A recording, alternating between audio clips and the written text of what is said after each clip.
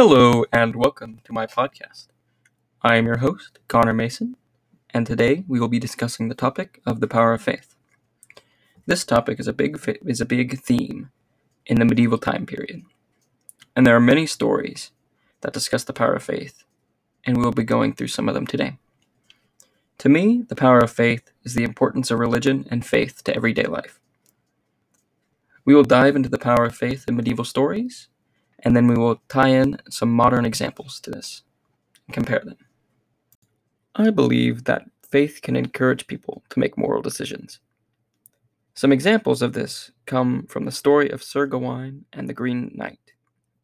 This is a story where King Arthur and his knights are eating around a table when a giant green man bursts in and asks to play a game of sorts.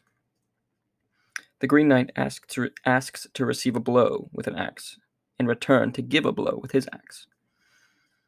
Sir Lancelot's faith persuades him not to spill Christian blood, while Sir Gawain fights for King Arthur because he is God-fearing.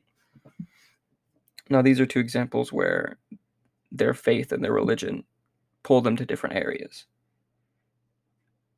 Sir Lancelot's faith pulls him to not fight because of his faith, while Sir Gawain fights to encourage his faith, not only in God, but in his faith in King Arthur. I also believe that faith can be abused to support a ruler's personal interest. An example of this comes from, again, the Sir Gawain and the Green Knight, where Arthur gives Gawain the blessing of God to encourage him to fight for him.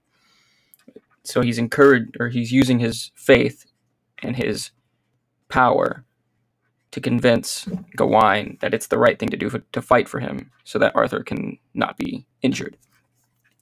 Another example of this comes from the Canterbury Tales, where the pardoner pretends to be a priest and sells pardons and fake relics in order to make money, abusing his power because nobody knows who he is. Finally, I believe that faith can offer people peace or hope in troubling times.